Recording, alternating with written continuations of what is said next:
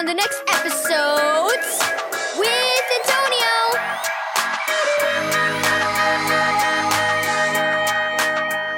Thank you, Keys for Kids Ministries, for this daily devotional.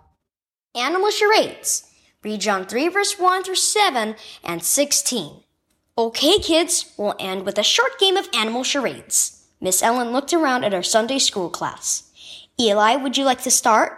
Pretend to be an animal, any kind you want, and we'll see who is first to guess which animal you've chosen. Then that person can pick an animal to imitate. Eli nodded and dropped to his hands and knees. He walked a few steps on all fours, then rolled over and panted. You're a dog, Parker shouted. That was an easy one. Eli laughed and got to his feet. Parker thought for a minute. Then he got down on his stomach and wriggled his way across the floor. Are you a worm? Someone asked. Parker shook his head.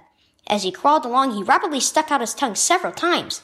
A snake! Called out one of the girls, and it was her turn.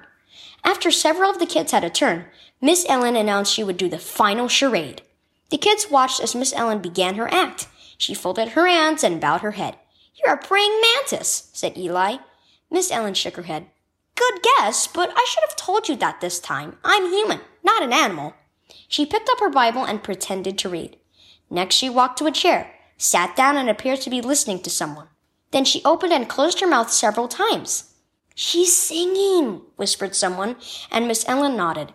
Yeah, she's in church, whispered someone else. Again, Miss Ellen nodded. Then Leah jumped up. You're pretending to be a Christian, she exclaimed. That's it, said Miss Ellen. Now think about this. Pretending to be something doesn't make it so. You're not a dog unless you're born into the canine family, and you're not a Christian unless you're born into God's family. It does not matter if your parents are Christians or if you go to church every week. The only way to be born into God's family is by trusting in Jesus as your Savior.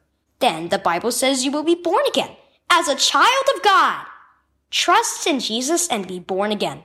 Key verse. Jesus said, you must be born again. John 3, verse 7. Have you been born again? You may pretend to be a Christian. You may act the way you think a Christian should act by reading the Bible, going to church, and even praying. But you're not a Christian unless you've been born again into God's family by trusting in Jesus.